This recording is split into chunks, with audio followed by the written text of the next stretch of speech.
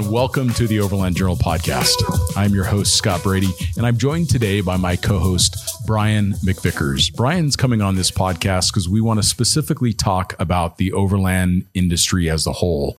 We want to discuss the opportunities that we believe exist within the marketplace, kind of the origin story of overlanding in North America, where we see that there are opportunities for businesses to engage with this new audience, where we're seeing the industry heading, trends that we're seeing in the industry, things that we're seeing people struggle with, and things that we see people being successful with. We also talk about different opportunities for travelers to earn an income while on the road. So this is a very wide-ranging conversation about the scope and the opportunities within the overland industry in North America and the world.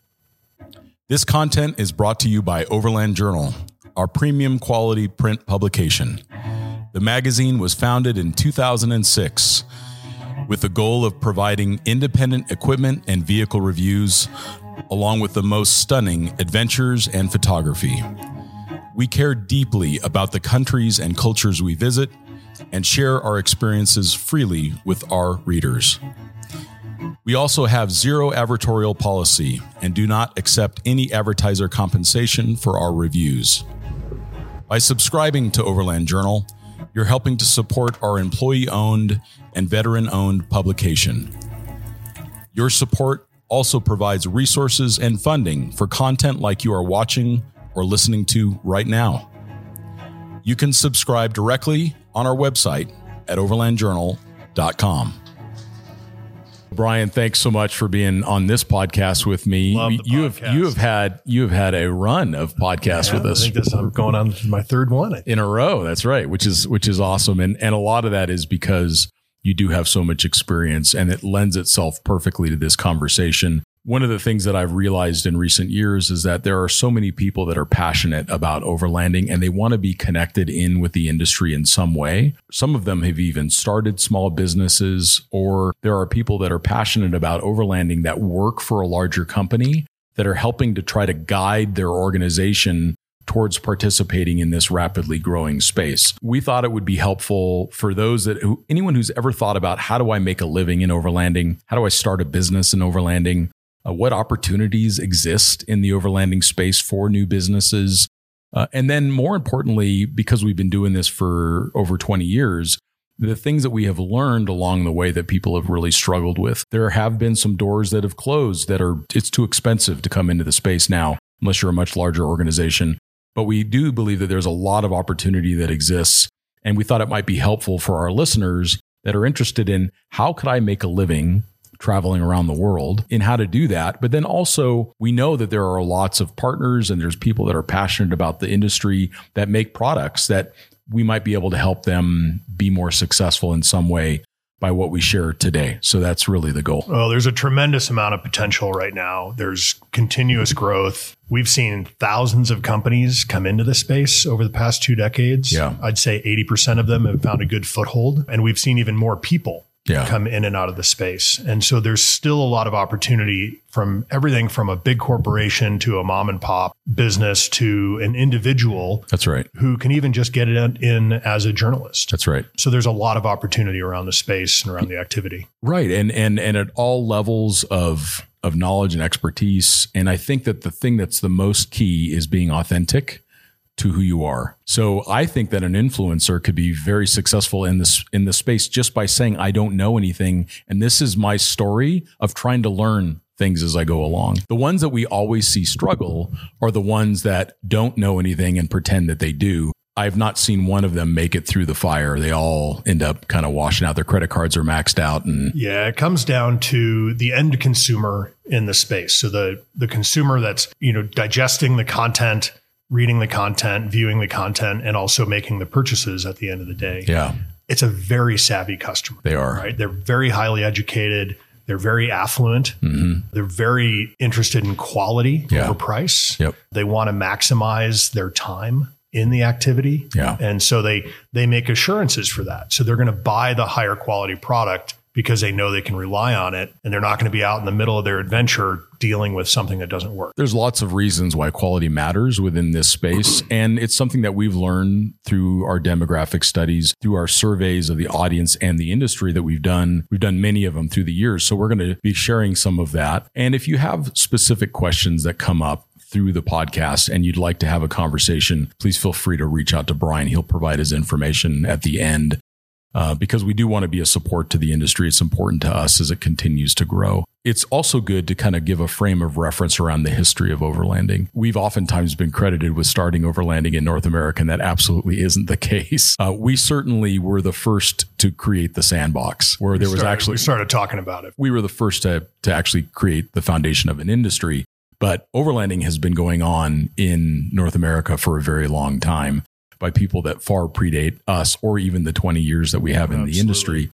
You think of Gary and Monica Westcott and their travels around the world. Those are the two that inspired me in the very beginning, and they were already well into their overlanding career.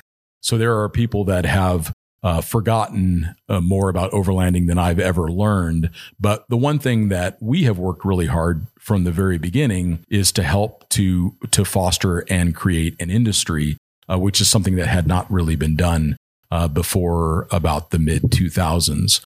So when we look at the history of overlanding, at least within the context of North America, it's still in its infancy. It's so interesting to hear people say like, oh, have we reached peak overlanding? And I think it's a lot of times the people that are saying that are the ones who've been around a little while. And it seems like that it's hit peak overlanding, or that it's so popular now that it's going to do nothing but decline. But the thing that we understand by understanding the industry and by surveying the industry is that we're actually just at the beginning of the rise of the industry. And that is because overlanding is now part of the narrative of large companies like OEM manufacturers. Yeah, the terminology is being used more than I've ever seen before. That's correct. By companies and people who I'd never thought would identify with it. Yeah. And those are really easy things to understand. If you go into, there are Google tools that allow you to search for search terms. So you can do the search term of overlanding and you can see the trajectory. Spike, yeah. You can see the trajectory that it's on. So there are people that have opinions, and then there are people who actually spend the time to understand the data. And when you have, within the last year, when you have a manufacturer like Toyota saying we are all in on overlanding,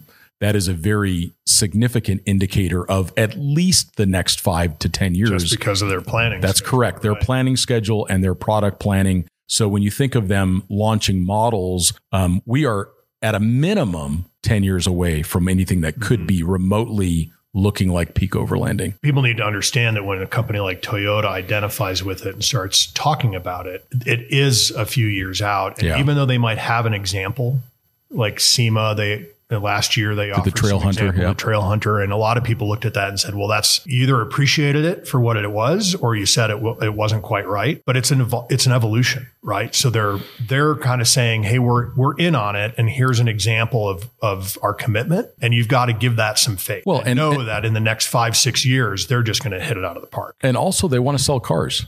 Right. So they're not going to bring the car that you and I want to buy from Toyota is a 70 series Land Cruiser, but it's like you and me and Greg Miller and Clay Croft and a couple of, like there's literally a couple handfuls of guys that are going to actually go and buy that vehicle. Right. Whereas need to appeal to the masses. They do. And they do that through vehicles like the new Land Cruiser, this new 250. So it does check a lot of the boxes that we have as overland travelers, but it's also going to be exciting and interesting for a very large market of people. And another great example of that is Grenadier. So we now have in 2023 a brand new car company.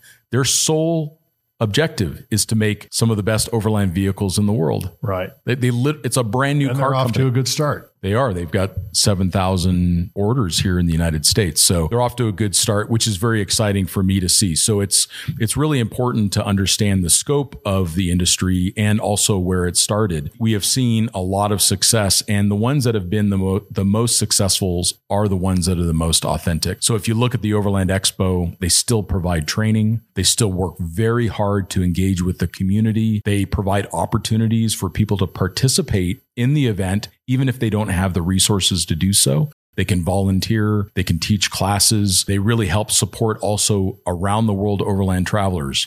They're very careful to not just put the shiny object, the thing that's currently shiny on Instagram, up on the stage. They actually want to bring in the people who have done it. And those are the things that make me so encouraged about the industry going forward. Yeah. So I think one of the things that I would help consumers and businesses, everybody, is if we touch very lightly on what is overlanding? And what is the definition of overlanding? Because that is the biggest question that I get from consumers, from businesses trying to understand what's going on. We all have a little bit different nuanced definition of it. I think at the root of the definition, it's vehicle supported adventure. The foundation of it is a little bit more long-term exploratory expedition travel, right? But the modern day, everyday use of the idea of overlanding has been really just about getting out to support whatever your adventure might be, using your vehicle as almost kind of like as a backpack. Yeah, and we've used that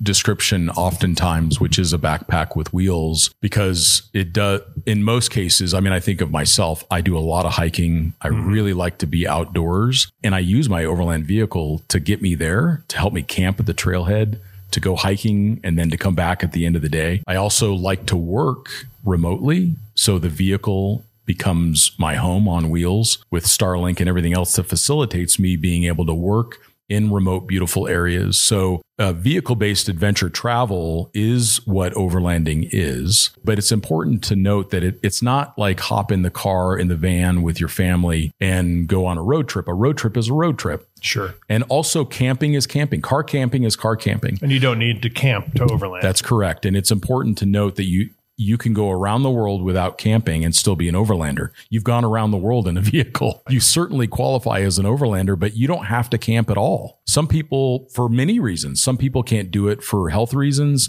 Some people just choose to not camp, or they don't enjoy it, or they want to camp inside their vehicle every night. Well, the idea of adventure travel and traveling the world, or traveling even your own state or your own county, you're stopping in those little towns. You're experiencing the cultures and the food and interacting with the people. If you just focus on where am I going to make camp every night, you're never going to interact with that part of the world. Yeah, and even that lose out on that experience. And even that is okay. I think that there are people who have genuine overland experiences, and their goal is to camp as remote as possible, which is great. Which is really, I believe, a beautiful way to also overland travel. But the one thing that we can do as an industry is to continue to put perspective around that there is a definition of it. People who say overlanding is just car camping are people who have not traveled by their vehicle. They don't understand it. But we do understand it because we have the opportunity to travel around the world. And we know that the goal of overlanding is vehicle-based adventure travel. If we understand that it is vehicle-based adventure travel, are you in your vehicle? Are you using your vehicle for adventure?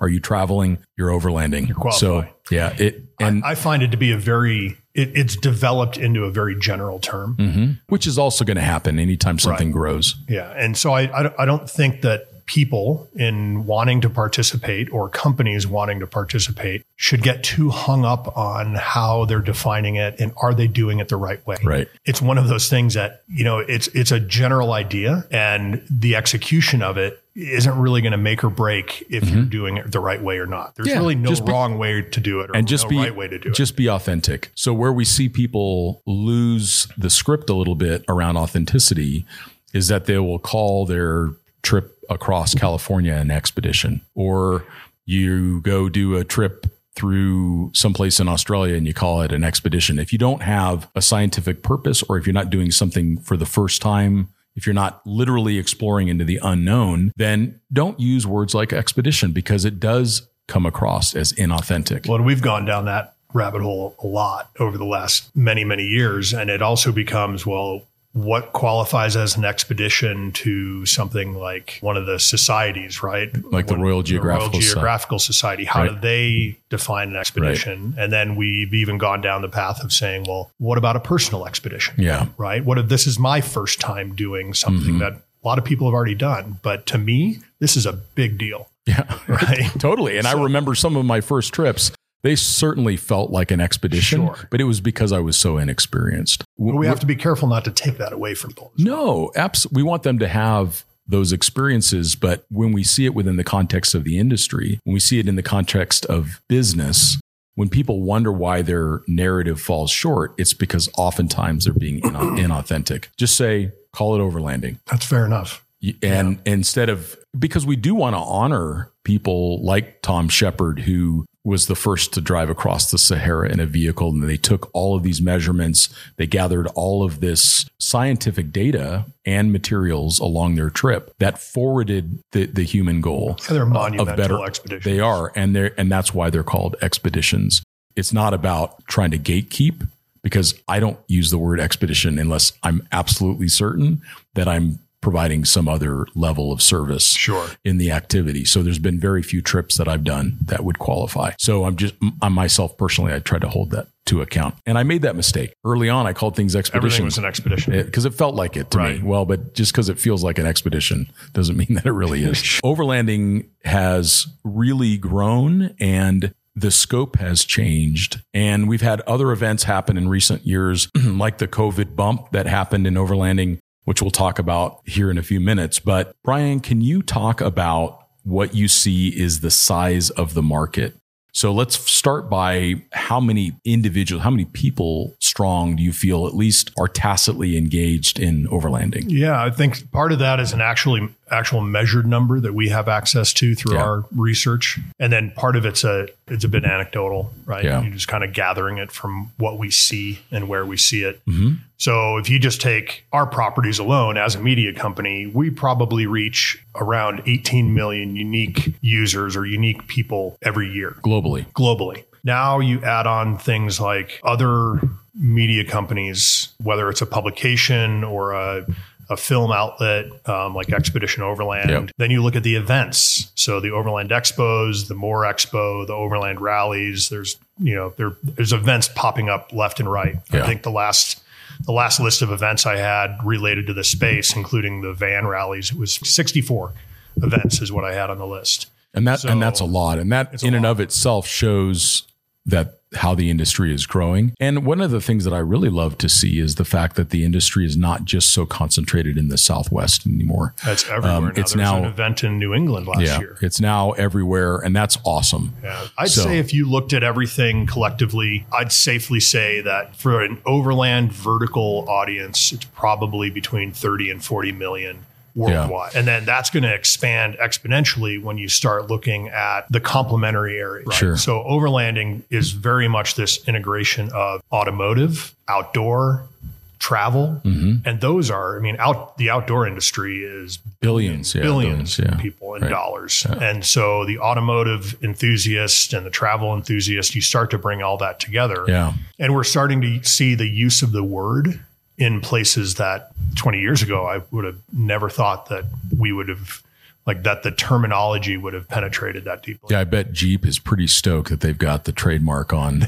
Overland for vehicles. They've kind of cornered that. That's pretty awesome. Yeah. And they take advantage of it, and they're making better overland vehicles than they ever have. Yeah. And we're seeing that from so many manufacturers. It is so cool to see some of the vehicles that are coming out of GM, some of the vehicles coming out of Toyota. It's just what a bellwether moment for those of us who love this. I've noticed in the past year, you go to a lot of company websites, whether it's a retailer or a manufacturer, like a brand, you're on their website, and a lot of times they'll have, shop for the products, and they break it down into categories. Sure. So you might have mountain biking and skiing and outdoor and camping, and there's overlanding. It's interesting how everybody's trying to define it and figure out what products do they put in that overlanding category. And it's usually rooftop tents and awnings and fridges and a lot of the basic things that we would think of. But just the fact that they're recognizing it as a category and implementing it as part of their strategy says a lot for the growth. Yeah. And it's really important for us as an industry to continue to make stewardship a priority. If we want overlanding to be continually viewed in a positive light by everyone within the outdoor space, which we have seen overlanding be adopted in a positive way, that's because stewardship is a cornerstone of the activity. So we need to continue to clean up our campsites. We need to be mindful of not doing damage to the trails. We need to stay on the trails. We need to take responsibility as the industry continues to grow. Otherwise, we'll end up where some of these companies are maybe I don't want to be associated. Well, an interesting thing I've seen some of the some of the OEMs, some of the auto manufacturers actually doing in their written and kind of verbal communications is they'll talk about a vehicle as it might be appropriate for off-roading. In a separate light, they're going to talk about it being appropriate for overland. Yeah, which I like that. Yeah, and I respect that a lot because I don't think one replaces the other. No, they're different. But they're kind of saying, hey, you can use this to go out for the weekend, challenge your driving skill,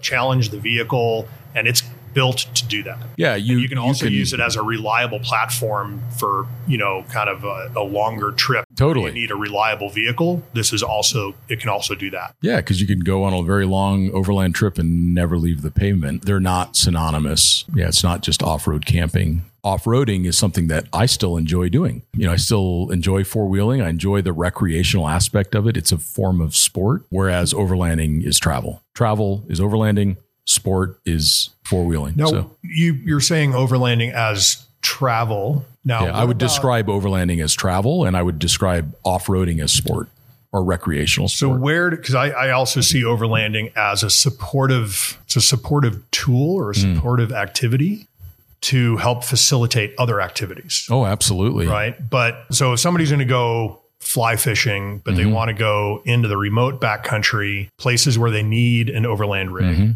You mean they want to travel further? They're traveling further, but now it's a lot of people look at travel like, hey, I'm going on vacation or I'm going to a different country or I'm going to go to some touristy area. That's our typical definition of travel. Well, and that's another one that's really interesting. And that's where that nuance is so important because many people are tourists and there's nothing wrong with that. Yeah. But there is a difference between a tourist and a traveler. And I do think that you can define overlanding just as vehicle supported adventure. Yeah. Without the travel all the time. Because everybody's defining travel in a different way. So if I go fly fishing in the backcountry for 4 days, yes, technically I'm traveling to get there, but I consider it fly fishing. I don't consider it. Yeah, it sounds like you're going fly fishing using your overland vehicle. Right. It becomes very nuanced. Yeah. And I think and the reason I'm trying to clarify that a little bit is that is where I see the consumer and businesses get hung up. There's this speed bump that nobody can figure out how to get over because they don't know if they're doing it right. And I think if they just, like we've said, you kind of stay genuine to what you're trying to do. Right. And you kind of, it becomes defined along the way. Yeah. And the products are so useful in so many different areas and there's so much crossover. I don't think that they're, it's not a zero sum game. You don't have to be an overlander or a fly fisherman. I think a lot of people use their overland vehicle to go fly fishing. And then they also go on overland trips that they may do some fly fishing along the way. Yeah. And that's the largest, when you look at the audience, that's the largest growth segment. Yeah. Is people who they're not going to say that they're overlanding. They're not going to consider themselves to be an overlander. Right. They're realizing that they can outfit their vehicle, whatever it is. It could be a Subaru. It could be a Land Cruiser. They're outfitting their vehicle with some of these products that just make life a little bit more comfortable while they're out in the backcountry. And because overlanding has grown, the products have gotten a lot better. So they're going to appeal to a wider audience too, which it only helps to have the whole industry grow from there. So I think getting back to the scope, we talked about the 18 million unique individuals that we touch within a year. And based upon our understanding of the market on the whole, the work that we've done with the Overland Expo, we would put the total global audience size at around 30 million people. That's a lot of consumers. That's a lot of potential customers. And that's why OEMs and other larger organizations are starting to play more actively in the space, is that they realize like this is an affluent, generally well-educated consumer that is oftentimes interested in buying high quality gear. So that's going to appeal to a unique set of suppliers, including, and this is why the OEM piece is important. We come back to it often. OEMs are interested in selling new cars to new car customers. Traditionally, the off-road buyer was, with the exception of a Wrangler, was oftentimes a used car buyer. Because you're not normally like first generation Discovery owner that's going to go out and go four wheeling in his $80,000 car. Get a used car that you're not allowed to scratch or not worried about scratching. Normally, and I'm generalizing that for sure. But whereas the OEMs recognize that the intention of overlanding is not typically putting the vehicle in as much risk, and you also want the vehicle to be comfortable. You want to be able to maybe carry your family in it. A lot of the things that a daily driver also needs to do. The OEMs are finding, and this is what the OEMs have told me, is they've identified overlanding as a key opportunity because these are in many cases, new car buyers. I think that's why we're seeing them go all in on overlanding, is they recognize that there are people who enjoy overlanding that have the resources to go buy a new car. Sure. So that's what's been really interesting and exciting for me on the OEM space. And it extends way beyond that. The OEMs are very active, and I engage with a lot of them frequently. They're very interested in how do they connect with this community. We see it at the Overland Expo. We see it at the Rebel Rally. We see it at a lot of these other events, and we see it in their engagement with us, is that these OEMs are like, how do I understand this customer? What are their needs? How can I best meet the needs of that customer? And it's also a feel-good story. When you see Clay and Rochelle and their family driving around some place together and this great film, and it's a feel-good thing, that easily resonates with new car buyers. Whereas there are maybe other stories that don't. So again, staying authentic to that storyline is really important. Well, for the OEMs, it's very appropriate for them to talk about overlanding directly with their vehicle, because it's an integral part of the overland experience. Yep. Right. And most of the time they don't need to be heavily modified. No, where it becomes disingenuous and where the consumer, I think, sees through it is when you get a product that the consumer is going to use it for overlanding. Right. So one of the things to realize that the consumer in this space, again, using the idea of overlanding to support their other activities, they're going out to do all these other activities. When we look at that activity list and that kind of demographic, psychographic breakdown of this audience, we see all the other activities that they're interested in. Sure. And so we were talking earlier, and you used the idea of a backpack. 86% of this audience considers themselves to be backpackers. Sure. Right. Well, that's another category that's very widely defined, right? Are you going to go hike the Appalachian Trail, or are you just going to go on a 3-mile hike on Saturday morning? If you bring a backpack into the space to this consumer and say, hey, here's a great backpack for you to use, they'll identify with that and they'll buy the backpack. But if you say, hey, here's an overlanding backpack, nobody's going to buy it. It sounds what's an silly. Overlanding backpack? Yeah, it sounds silly. So there's a time and a place to use the terminology, and you don't want to force your way through the door. Right.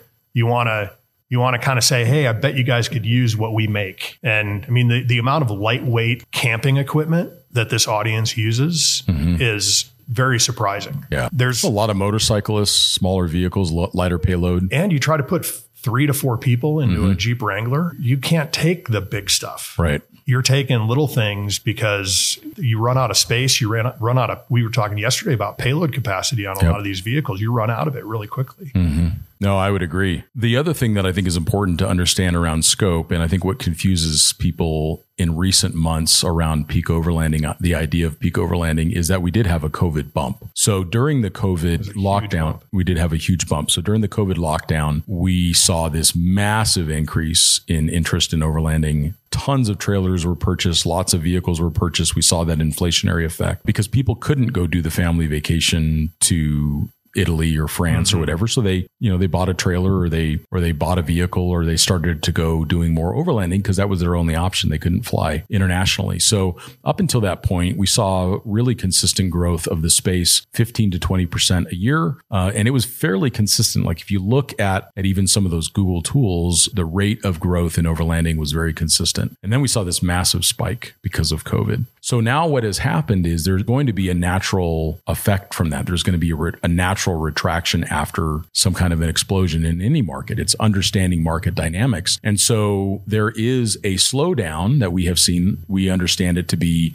somewhere around 18 to 20%. But if you had just taken the chart and cut out the bump, we're still on the exact same growth rate. Right. But we do know that has affected a lot of businesses, and we just want to give people the courage to know that we still see the industry growing at the same rate that it always has been if you exclude the COVID bump. So we do know that the industry is healthy. There's a lot of discussion around it. There's a lot of new players coming into the market. Like Kuat Racks just started making overland truck bed racks. And so we're seeing more and more companies that have specific knowledge and skill sets around manufacturing high quality components that are making tools that overlanders need in order to go and travel in their vehicle. So we're seeing more and more expansion within the space.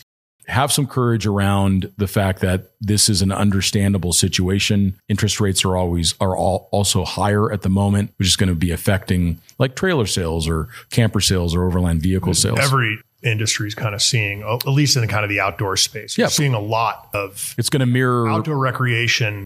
It went crazy for a couple of years. Now it's readjusting. It's coming back down to kind of like the previous projector, but we saw, I think it was high 30s in 2020 and 2021. As far as audience growth. That's right. So normally 15 to 20% growth year over year because it's an expanding space. Sure. And then to jump up 38% and then come back down. But it's like you said, it's still growing. I mean, if you just take out the bump, the trajectory is still on that normal 15 to low 20% growth rate. So there's a lot of reasons for the smaller businesses that are listening to have some courage that there will be a normal balancing of supply and demand. As the industry continues to grow, it will bring in new customers. It's just making sure that you have a good plan around how to speak to those new people that are coming into the space, and then how to reinforce to the existing audience base why products like you sell are really relevant. And there's also lots of new white space. There's lots of new opportunity. We talked about the other day, the unique componentry company that makes this conversion to the Starlink. Right. Like he cannot keep up.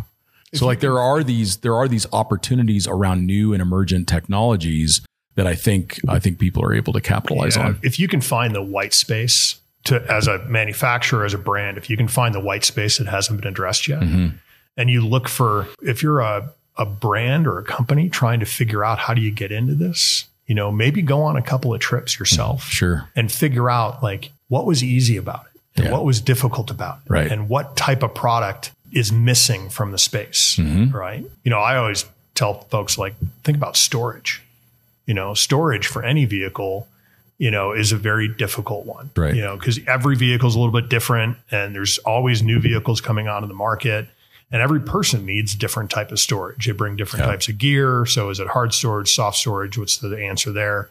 So that's a huge category. And also being really careful around, just because someone else is doing something or it appears to be successful, that you just parrot or that you copy that. You end up in this echo chamber and it takes away a lot of the things that you are inherently good at. So find that confluence of something that, if you're a knowledge worker, maybe you're in technology, find a need within Overlanding that corresponds with your core skills. What you don't want to do is just say, like, I'm going to quit my job as this technologist and I'm going to start sewing Overland bags. Yeah, the copying doesn't go very far. It doesn't work. Look for those unique opportunities and then build something of high quality that dovetails in with your existing skill sets. So many people that we have seen be successful in Overlanding, it's because they took something that they already did well and then they incorporated it into their business, or they started to serve the Overland customer out of that skill set. Just going, like, the thing that we've seen people struggle with the most is the Alibaba Overlanding. You don't want to just go on and buy another roof tent of the same type and put a different cover on it and expect yourself to have a business. It's not going to be successful. There is no such thing as a get rich scheme. Here's where that works. And it's not a great model, but if you try to do that, if you try to do the copy and you bring it to the existing Overland market, it's not going to work because there's already 5 of them and the consumer's incredibly savvy. Oh yeah. Right? They know. So the only place that would work is if you say, you go buy the generic rooftop tent or the generic fridge freezer and put a different logo on it and then take it to a completely separate group of people. Segment. Yeah, sure. Take it to college football game tailgaters. Sure. Who have never seen anything like that before. And all of a sudden it's going to do great. Yeah. Well, it has the potential. It has a potential to do great. But if you're going to try to copy and bring it into the same space, it's not going to work. Yeah. And plus there's bigger players now. I think it worked in the beginning for people to be generalists. For me, I just remember that off-roading, because that was what I was doing a lot of, it became more and more and more hardcore, and it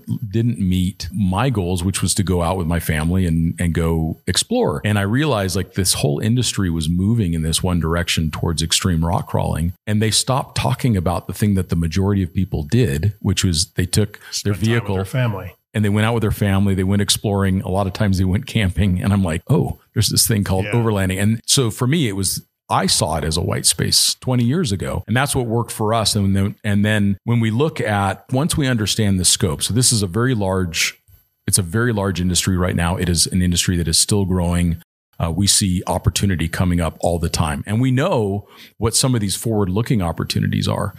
A lot of these things we can't share with the audience, but we can tell you that we understand based upon what a lot of these OEMs and larger companies are doing, is that they're investing heavily in what's coming next. So we know that the Overland space is going to continue to grow in a healthy way. And on the retail side, we're seeing a lot of expansion as well. We're seeing larger online retailers and some new brick and mortar retailers. They're kind of taking that. It's almost a big box approach, right? So online, you've got companies like Real Truck now has a whole overlanding segment on their website, and they can outfit all these different vehicles with all these different products, right? And then on the brick and mortar side, you've got Expedition Superstore that is expanding through all these markets, and pretty soon you're going to have an Expedition Superstore in all the DMAs. Right. You've got all these things or these retailers, large retailers, where what's happening to the small retailer, they have to start to specialize a little bit more. So instead of carrying 50 different things, they maybe have to carry a dozen to 24 very specialty things that are harder to get anywhere else. Or get really, really good at services. So a great example of that, a standout in my mind, is Mainline Overland. Also, OK Four-Wheel Drive is another great example. That's right. So these are companies that specialize in doing premium service to their customers, which means installing the suspensions, installing the Red Arc battery systems, installing campers and shells. Well, OK Four-Wheel Drive, you drive in one side of the building with a brand new car, or just a bare truck, and you drive out with a fully outfitted rig. That's right. And Mainline Overland is also doing that. They have multiple locations. 3 locations now. So it's really impressive to see that. So if you're just trying to be a brick and mortar or a retailer without providing those premium services, then you're competing on price, or you're competing on because you have it in stock. That's also very expensive to try to win at that game. So there's also Rack Attack is another one. They just focus on roof racks. Yeah. But it's another one of those, you drive in one side of the building and you get fully outfitted. And now they're doing tents and refrigerators and everything. So it has the full installation. So from a service side, they've got the inventory and the service. Yeah. What a great example. So when we talk about what works and what we've seen work, it's important to, in an industry that's maturing like overlanding, it's important to be careful to not try to parrot the outliers or the first movers. There's not an opportunity for a lot of first moving now in the space. That happened 20 years ago. So what you want to do is find what you are uniquely good at. A lot of times those first mover positions are already taken. So look for if there is a new opportunity or an emerging technology, like EVs would be a good example. EV overlanding. You could be a first mover in this emerging segment within overlanding. And we've seen a lot of those lately. And when you talk to them about it, they're looking 20 years ahead. That's right. The practicality of implementing it right now is limited, but they're coming up with designs that they know if they get in on the head, get ahead of it, 20 years from now, they're going to be a leader. And also being really careful around the outliers. We see that in the influencer space. There are influencers who have outsized audiences, and then we see thousands of people trying to do the same thing. So you want to make sure that you can present a unique story, a unique perspective, something that is unique to your own experience, as opposed to like, oh, it worked for this one individual or these two individuals. Because we interact with a lot of the influencers, we know that less than a handful of them actually make a living. We've seen a lot of influencers kind of come and go over the last probably 5 years. It's because it's very difficult. And the biggest problem with the influencer business model is that you don't own the customer and you also don't own the outlet. When you're on Instagram, imagine waking up one day and the Instagram servers got hacked and it's down for a week. Right. It's gone. Or in the case of the algorithm. Or in the case of TikTok, there's an emerging outlet and the problem with TikTok, especially for those that were YouTube producers, is that nobody makes any money on TikTok. Right. I mean, they make pennies compared to what they made on YouTube because Google, despite its size, they make an effort to be an ethical company. So they actually do compensate creatives in some way, whereas TikTok does not. But TikTok is the fastest growing outlet for that kind of content. So in my mind, I've never seen the influencer market as being viable for a significant number of people. So I've never recommended people consider it because it doesn't meet my qualifications of a successful business. But there are going to be outliers that are very successful. And so then just congratulate them. Be happy that they were the ones that got to be successful in that outlier position.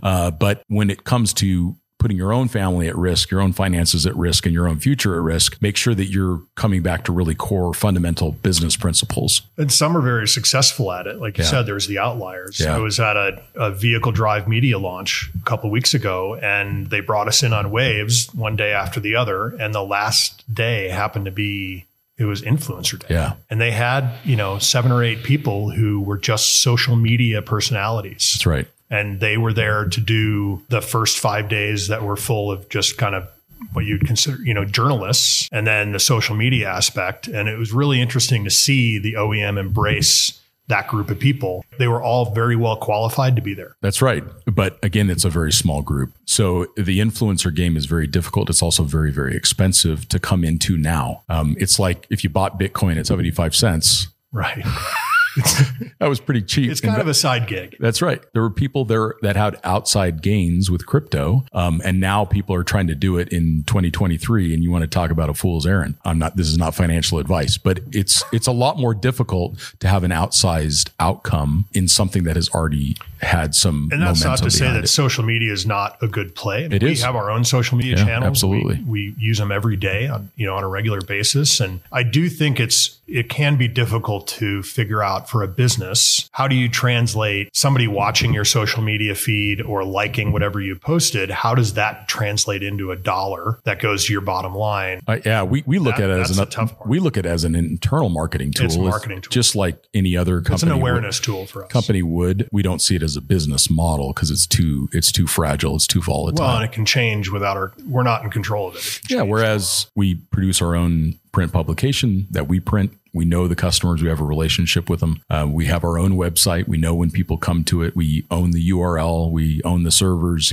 We have control over the process. And same with the podcast. Podcast is probably one of the better ways for someone who's looking to get started from the media perspective into the space, because you have the opportunity to share your specific knowledge, share your stories, meet with others, and talk about others. And the cost of entry is very low, but you actually own the category. You actually can move it from server to server. It's available through RSS feed around the world. There's not a gatekeeper like an Instagram. It's a much more intimate connection. I think so. With the consumer, right? Yeah, so the people listening to this podcast right now have chosen to do so. And the reason why I like I have learned so much through this podcast process. I've met so many of my heroes and spent time with them, and it's been such a rewarding exercise for me. But one of the reasons why we started the Overland Journal podcast many years ago now is because we identified it as actually the only form of media that every overlander can consume. So if someone's on a motorcycle, they can't be on the internet. They can't be reading a magazine, but they can listen to a podcast. It's great for drive time. And it's also great for drive time or in an airplane or whatever else. So we know that podcasts can be consumed, and it's a rapidly growing segment of the space too. One of the things that we've seen work in general is making premium products that are specific to either your skill sets, or if you're a company that wants to come into the space, make a great version of something that an overlander can use. Like the Kuat rack is an example of that. They are a premium rack maker. It was not a stretch for them to make a truck rack. I think to enhance that idea a little bit more is realize that this consumer could very well use your product as it is. Oh, totally. I think a lot of overlanders could, Kuat came out with the Ibex for a truck bed. You can very well use their hitch mounted bike rack, which is also great. Yeah. Right. Don't feel, if you're trying to figure it out, don't feel like you have to come up with a whole new business plan, a whole new product plan. Yeah. A lot of times you can just identify that this is a very dedicated and affluent group of consumers that you can bring your existing product line to. Oftentimes, yeah. Yeah, no question. It doesn't have to have the Overland badge in order to be useful in many cases. That's the biggest hurdle that I see paralyzed companies. They feel like it's got to say Overland. They feel like the picture's got to have a truck in the background. Yeah. It really doesn't. Yeah. Well, the picture is probably a good idea, but not to spend a whole bunch of money spooling up a product that's kind of like the other ones that you make and ends up not being as good. So yeah, no, that makes a lot of sense. So I think really focusing on those premium product opportunities, like Brian said, go out, find out where the gaps are in your own experience and use that to determine innovation. And the Overland Expos and a lot of the events are a great place to do that. A lot of folks will go to the events and they'll walk around and just look at the exhibitors. I always recommend go out to the campground. Yeah. Walk up and down the aisles of the campground and look and see how the end consumer is actually participating in the experience. Right. If you go around dinner time, if you go, happy hour time, dinner time, maybe at breakfast when everybody's kind of doing the start of the day, they'll have their they kind of unfold their campground or their campsites. Everything's out, right? And you can see all the different products that they use just by walking around. Yeah, that's a good way to do it. Always go through the Overland Expo campgrounds. There's a lot to be learned. And really don't be something that you're not. Focus on who you are, especially if you want to get into the media side of things. If you want to get into the social media side of things, just be authentic to who you are. Make sure that you maintain other income streams. We've seen influencers that are successful that also do social media marketing for companies, or they're photographers, or they have other skills that they're bringing into the space instead of just trying to somehow make a living off of YouTube traffic numbers. That's a very difficult thing. What about writers and photographers? What advice would you give to people who I want to go travel, but I want to have some income while I do it?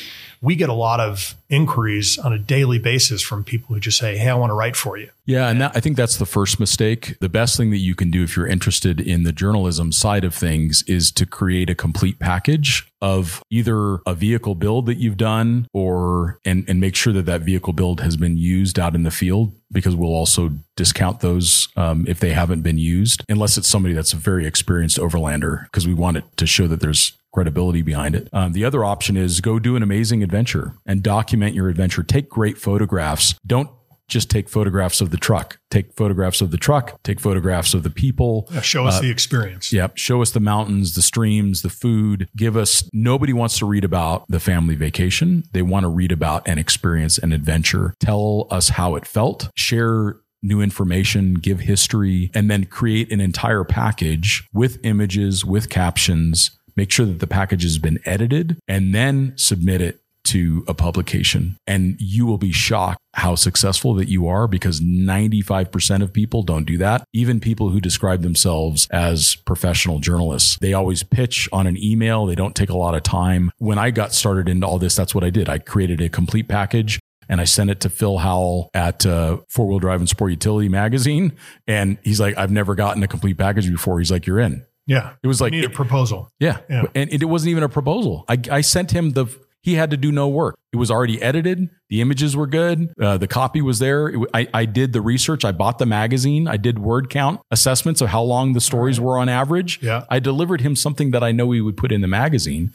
And he took that one. He's like, what do you got next? Because I made his job easier. Whereas there can be a lot of entitlement. Come with a complete package. Come with that. And I think you'll be really surprised. It's also important to work with good outlets that pay people properly. Your time is worth something. So you're better off continuing to work on your craft. So that way you could submit something to an outside magazine or to an Overland journal, to a premium publication that pays their editors properly. We pay our editors well enough that they earn a living as a family. And so work with outlets that pay people properly for the work that they do. And I think you'll find a lot of success with that. And people make a living doing it. Yeah. So I think that's a real opportunity. Being a great photographer is a real opportunity. There's challenges around that right now with AI and the accessibility of a lot of equipment that makes it easier for people to take photos than ever before. The video work stuff is challenging too, with the shift between TikTok and YouTube. But I think that telling great stories will always have a place. And this would be my last piece of advice. The comedian Steve Martin, he had this great saying, which was, be so good that they can't ignore you. Take the time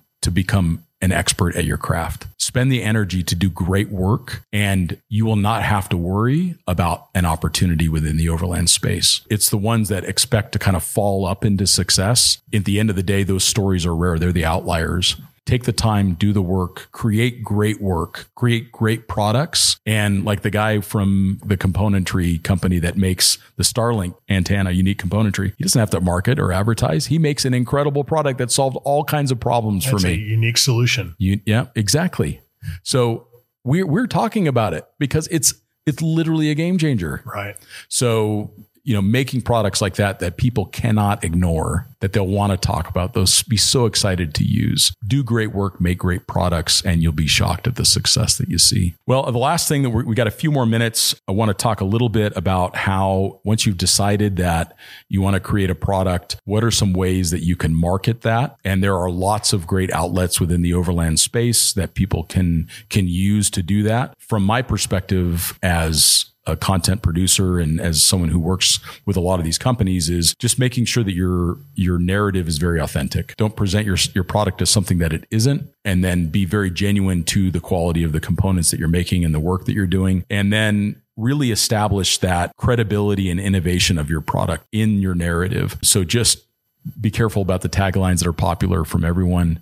Really focus on credibility, show your product being used in unique ways, partner with influencers that are doing big adventures that add credibility to what you're producing. And then Brian, of course, you've got to have, those are my few ideas, but you're going to have a whole lot of them around marketing. The experienced marketers will get it. The people who are coming in and saying, hey, I want to get into this space somehow, is that we talk a lot about the funnel in marketing. It's the funnel. You've got the top of the funnel, which is just general brand awareness. People need to know that you exist. Yep. Right. And then as you go down the funnel, now you can start to educate them on what your individual products are. Right. From that general awareness. And that's you want to reach as many people as you can with that general awareness and education. Sure. And then it starts to become, and that's great for general media properties. Yep. Right. And then at some point you want to give people a chance to kind of touch and feel it, which is a great reason to go to an event, right? Go to an event like the Overland Expo, or, a couple of the other 4 or 5 dozen that we've identified. Give people a chance to see it, to touch it, to feel it, to understand how it works. And for you to get their feedback. Right. And that's a great opportunity. And listen to your customers. And then that eventually is going to trickle down to the bottom of the funnel, which is ideally a purchase. Yeah. If you can understand that it's very difficult to find success by just injecting yourself into the middle of the funnel. Or only one part of the funnel. Right. Yeah. You really need to,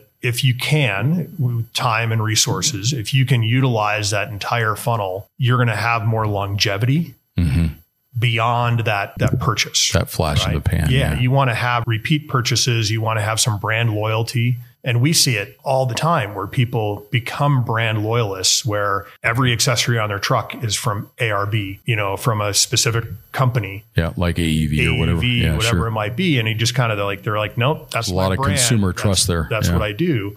And we see it with clothing too. Yeah, right? sure. Everybody's wearing, cool clothing, and they or Arc'teryx, and it's everything from the beanie hat to the shoes, and everything in between. Right. And so know that this type of consumer, once they identify a brand or a product that's going to work for them, they will continue to go back to that well. And I think a lot of those companies also do a good job of playing the long game of reinforcing the values of their brand. They do use the whole funnel, like an ARB is a great example of that.